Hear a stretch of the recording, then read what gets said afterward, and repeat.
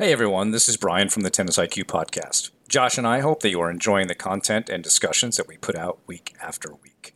If you'd like to support the podcast and help us to continue to produce quality episodes, please visit our Patreon page at patreon.com/tennisiqpodcast/membership. Currently, we have 3 tiers of support: the fan level at $3 per month, the supporter level at $7 per month, and the champion level at $20 per month. Benefits of joining the Tennis IQ podcast community include episode transcripts, participation in book club discussions, and access to monthly masterclasses with me and Josh.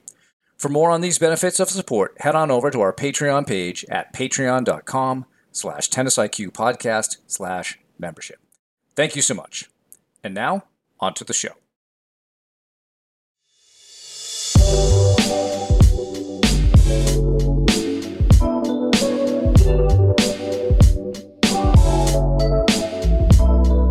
Welcome to the Tennis IQ podcast. I'm Brian Lomax. And I'm Josh Berger. And in today's episode, we're going to discuss how you can study what works, how you can try to learn from successes and learn from what's working on the court, whether this is the practice court or during matches, and really try to understand what is happening, what's leading to that success, what's working. I think there's the old sort of adage or cliche in a certain way. I mean, I think not that this doesn't have value, that we want to learn from failure, learn from losses, and I think there's absolutely a real benefit to doing that, right? We want to make sure that we're learning from what isn't working and make sure that we can adjust and make changes so that we can not repeat the same patterns and cycles over and over again, and instead make improvements. But I think we also want, and I think this isn't something that necessarily gets the recognition that it deserves, we also want to be studying and learning from what is working, right? When a player is doing well, when a player is winning, when somebody's making improvements, let's not just take it for granted. Let's really try to understand what is actually happening here. What is leading to these improvements? What is leading this player to win more? What is leading this player to enjoy themselves on the court more, if that's the case? And let's take that all in and let's try to learn from it so that we can, try to replicate that and repeat that in the future. Yeah, and I think Tony Robbins is maybe not the first person to say this, but he often has said, success leaves clues. And when we're playing tennis and, on our journey to learn and improve, we are trying to create success. And understanding how we have done it in the past or how we have hit a particular shot well in the past is very important, as opposed to simply looking at mistakes, et cetera. Because, if we're thinking about mistakes and errors, that becomes the dominant thought in our head. And so this is try to open up people's eyes toward, don't just look at what's going wrong, also really notice what is going well and correctly. And, from like an academic and an evidence-based perspective, there's a good amount of research on this. I think, Josh, I was introduced to this in a positive psychology class where I think more on the organizational side, there's this concept of appreciative inquiry, which is a big process of how to work with an organization. But a big part of appreciative inquiry, right, obviously appreciating, is studying what works in the organization, studying what we do well, because the idea is, can we create more of that? The appreciative inquiry process has a lot more on vision and goals and design of things. And, there are some things that we could possibly pull from there, but there's a good academic base on that. I think also the strengths-based approach used in positive psychology can kind of be transported to this as well, because we're looking at positive things, we're looking at what you're good at, but we also want to understand how you do that kind of thing. And I think we're also going to look today at the resonance performance model. We'll explain more about what that is, but that's really about tuning in to success in the moment and trying to understand how it feels, trying to detail and describe for yourself what that is, and then to repeat it at mental, emotional, and physical level, and then being aware of that. So there's a lot of, I think, good academic and evidence-based stuff here for us to plug into. And I agree, Josh, that there is that adage of, you learn more from your losses than your wins. And I have always disputed that. I think there are things to learn in both situations. And it's, I think too often in our culture, we get very sort of binary. It's either this or that. Well, you know what? It could be this and that. And I think that that's a much better approach to things than just thinking it's one or the other. And so I think, this is a really interesting topic for us to discuss. Definitely, definitely. And I think we want to make it a habit, and yeah, we want to make it a habit to try to learn from every performance, right? To learn from every performance, learn from our practices, our training, learn from matches, whether they went really well, whether they didn't go so well. I had a conversation with a player recently. They were telling me about a recent tournament and told me about a match where they won 6-love, 6-love. And I said, tell me about that. And they're like, oh, well, the player wasn't as strong. And I'm like, okay, fine. But, it's still important to recognize what happened in this match because it's not easy to win 6-love, 6-love against anybody, right? Your opponent's probably going to fight back and maybe make some changes or maybe look to disrupt your rhythm in some way. And even if you're the stronger player, it's tough to win a match like that. So can we learn from that sort of a performance and say, okay, what did we do well out there? What was really working for us? How did we disrupt our opponent's rhythm and game plan and what they were trying to do?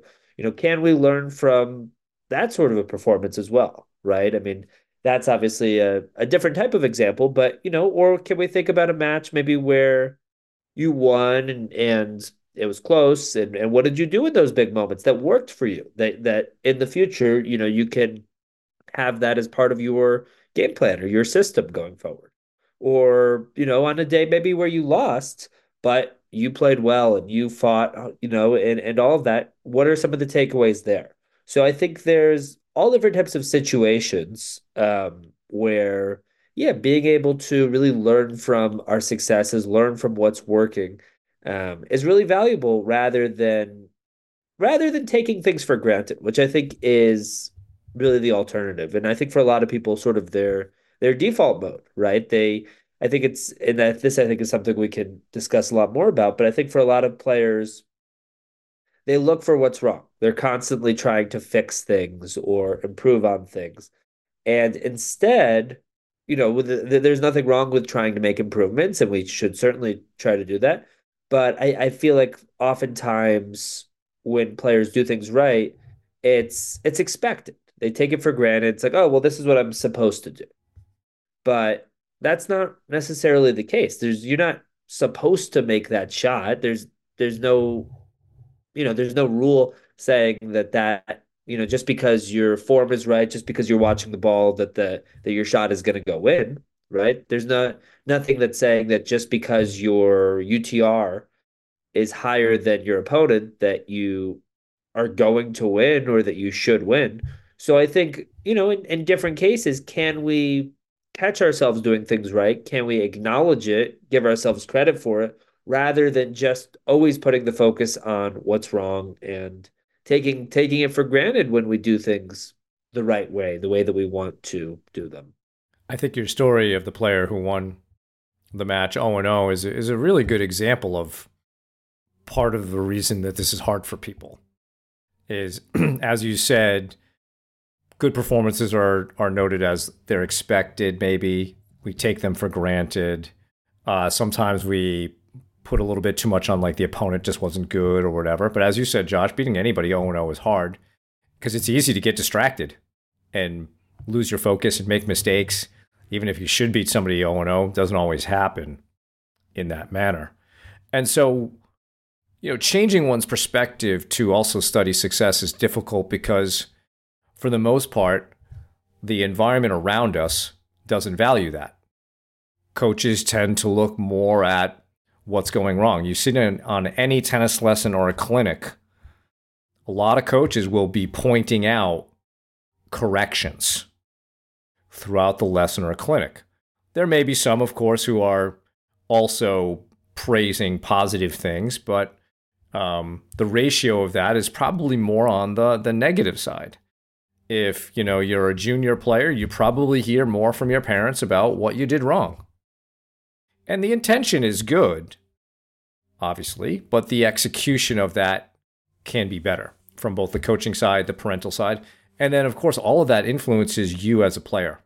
So now you, just through all of that programming, believe that fixing problems and studying losses is more beneficial than looking at success. Because, well, I'm supposed to be successful. I'm supposed to do all these things. That's simply not true. Hitting a ball correctly or winning a match is hard no matter what you're doing out there. It's just like success in life is hard. Tennis is a great place to be practicing life. So like a little microcosm there, right? The inevitable adversity. So I think we want to begin to look at a deeper level when you make a good shot or you play a good point. What were you experiencing in that moment? And that's where, something to me like the resonance performance model, which is all about understanding what does your best performance feel like? What does your body feel like? What is your mind like? What are the kinds of thoughts that are going through your mind when you're doing something really well? What's your confidence like at that moment?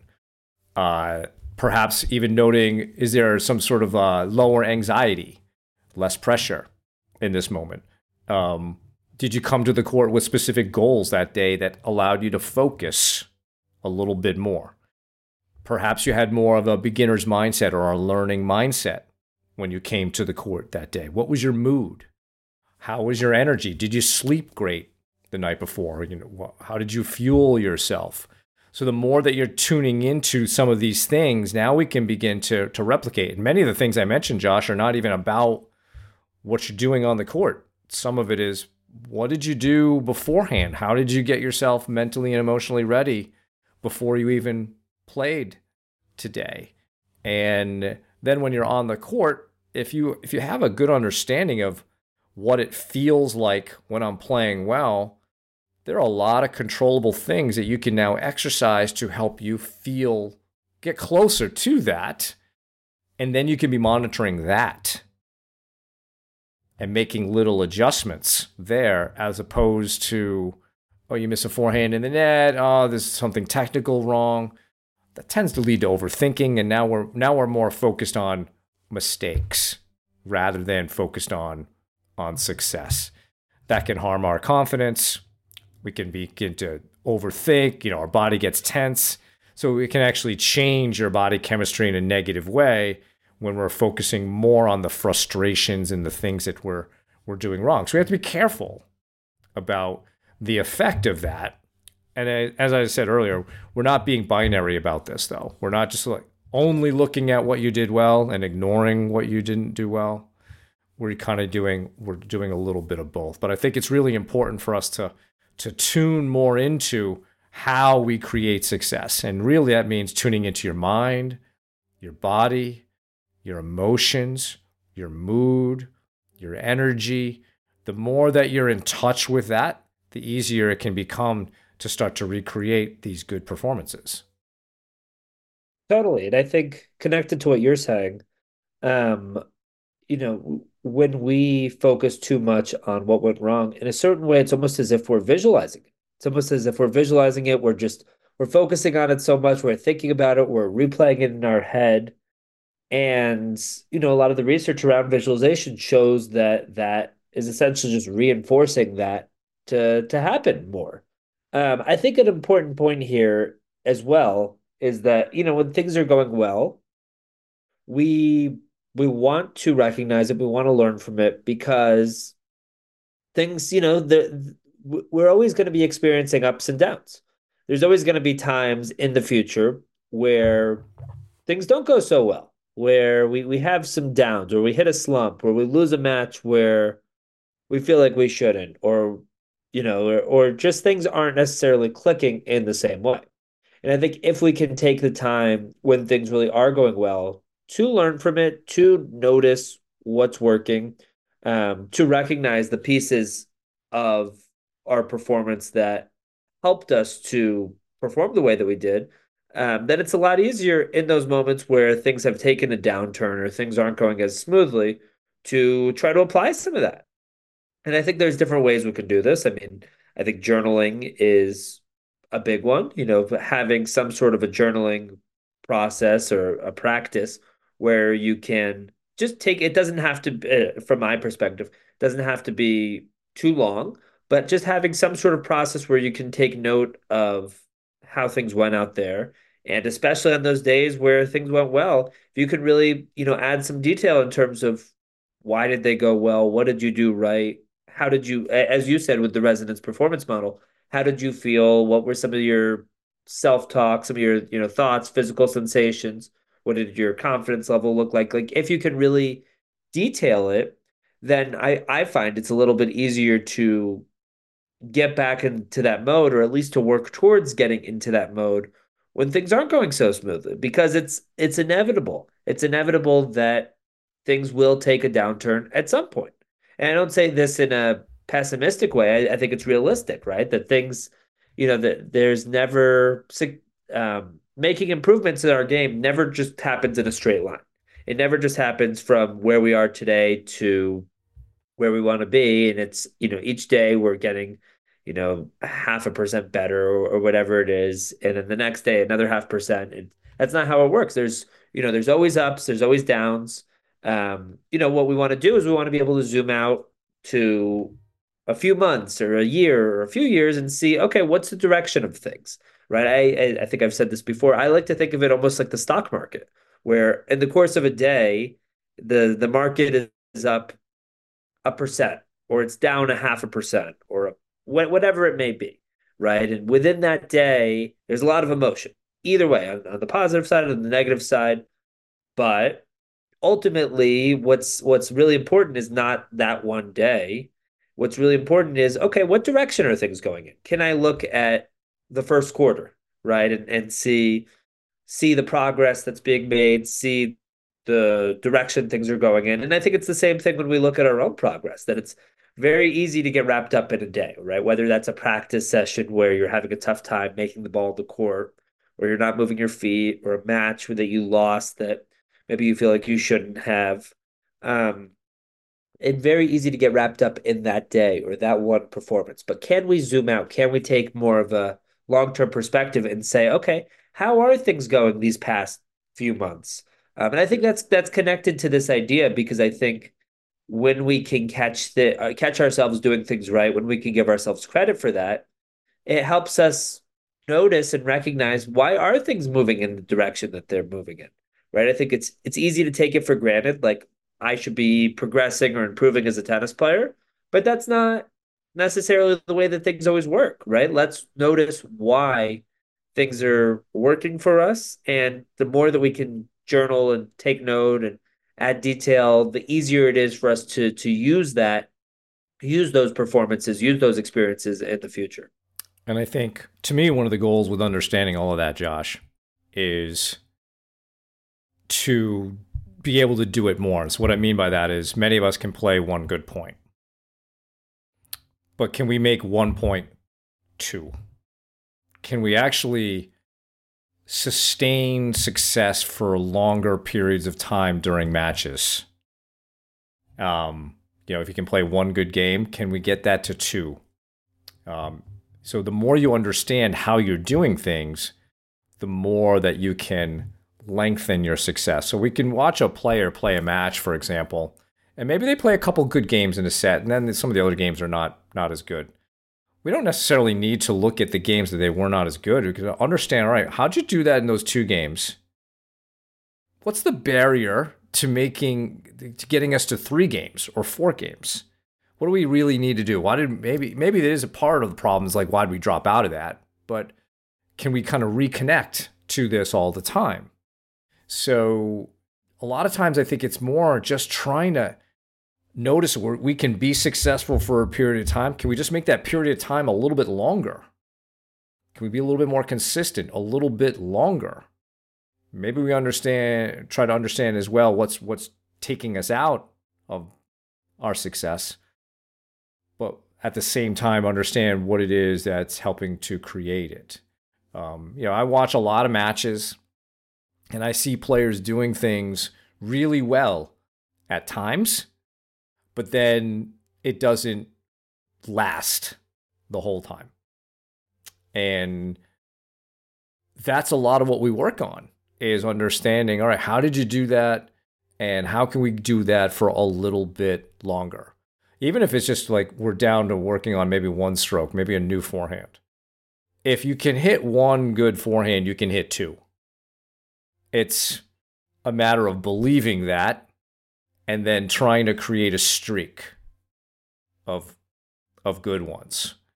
And then, once you've got the streak and you're internalizing really how that feels and what you're thinking and all that, it becomes easier to replicate.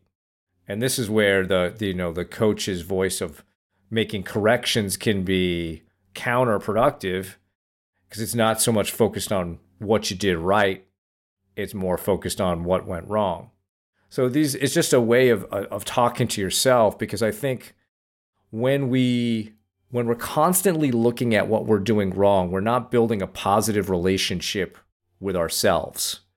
So for example, there's a Marcus Buckingham. He's someone who works a lot in organizational psychology about strengths in organizations, strengths with individuals. And he talks about how when you focus on your strengths and what you're good at, you actually build a better relationship with yourself, because you are accepting your positive qualities. When you focus only on what's going wrong, you're potentially building a dysfunctional relationship with yourself. Like, you want to love yourself, you want to be proud of yourself, but then at the same time you got to change, everything's wrong. So it's very hard to have that positive, confident relationship when that's only your view. So the more that we can understand and give credit to ourselves when we are doing things well, the better the relationship we'll have with ourselves. And if we have a more stable relationship with ourselves and we know what we're trying to do, it's easier to make these corrections. It's easier to focus on what we need to do and have a learning mindset. When we're really more focused just on errors and it's making us feel bad and we're less confident, we're kind of going back into that performance-based identity we had discussed previously, Josh, right? And the pitfalls of only looking at yourself based on performance. So I think, understanding that relationship you're creating with yourself is really, I think it's an important aspect of studying success, because everybody who's listening to this has hit great shots, played great matches, played great points at times. If you can tune into that just a little bit more than maybe you are, then you can start to build a little bit better relationship with yourself. You can start to feel more capable, more effective on the court. You can believe in yourself more. And I think you just overall make yourself a better tennis competitor. Totally, totally. And I think when it comes to that comparison piece, I almost connected in a certain way to like social media. How people talk about with social media, we see the finished product of everybody else, right? We see the finished product. We see sort of the highlight reel of what other people are doing, right? Other people's achievements. Uh, what are they doing? Oh, I met this person, travel, or whatever it may be. But with ourselves, we see the behind the scenes, right? So we're comparing our own behind the scenes to their highlight reel. And I think it's very easy in a performance context to do the exact same thing, where it's like we see the day to day, right? We have our expectations. We know when we're not reaching them. We know when we're not reaching our own standards.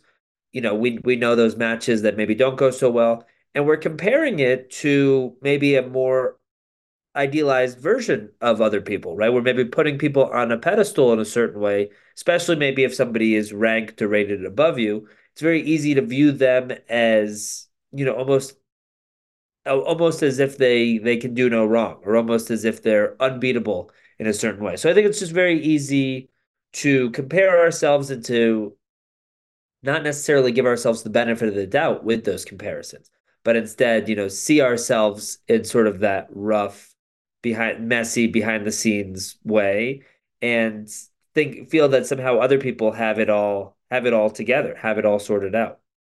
Yeah, I think that's similar to that analogy about you know, learning how like, the sausage is made, right, versus just having the end product Yep. and um yeah, there's a lot of kind of real stuff going on behind the scenes. It's not easy to create these performances. We do get to see all these finished products like from a tennis perspective, and we tend to be our culture very talent focused, yet every player who's at the top of the game did not get there on talent alone. As Angela Duckworth talks about in her book Grit, talent is nothing without effort. So talent, combined with effort equals skill. Skill combined with effort equals achievement. So that's what we're talking about here is effort, but we're trying to put you all into the direction of right effort and focusing exclusively on what's going wrong, on mistakes, improvements, corrections is not necessarily the most complete path, is not necessarily the right effort the whole way. And so let's make sure that we're also mixing in a study of what goes well. Let's not take good performances for granted.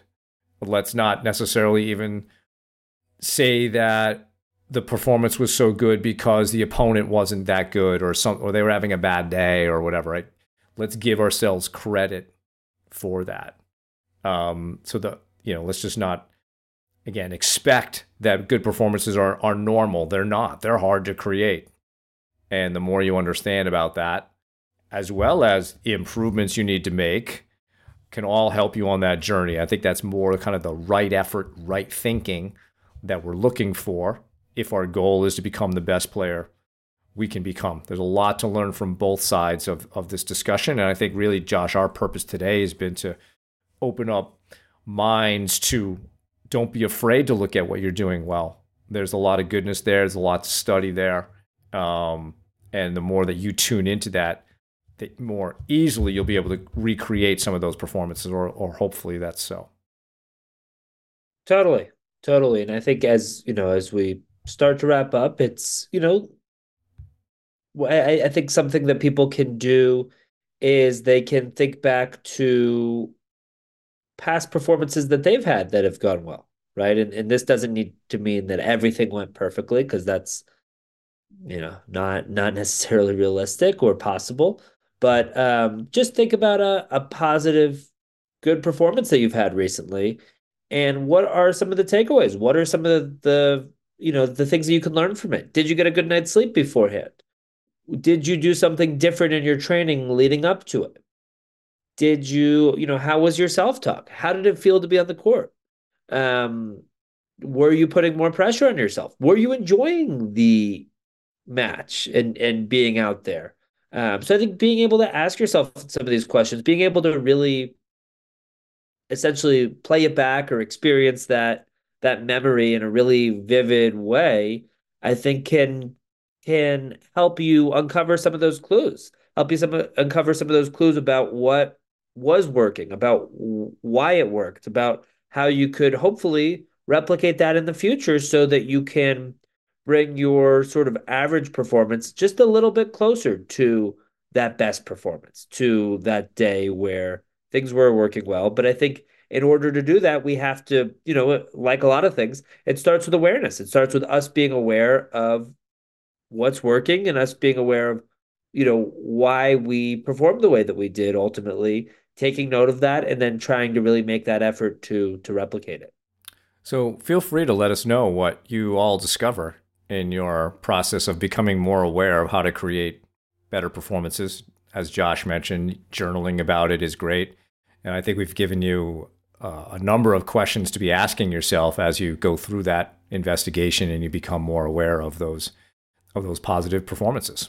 So that's our show for today. Thank you all for listening. For more on today's episode, you can check out the show notes. If you have any feedback or questions for the two of us, please email us at tennisiqpodcast@gmail.com.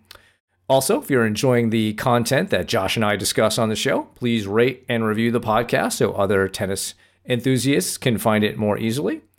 Additionally, to be notified of new episodes, please subscribe to the show on your podcast platform of choice, including YouTube.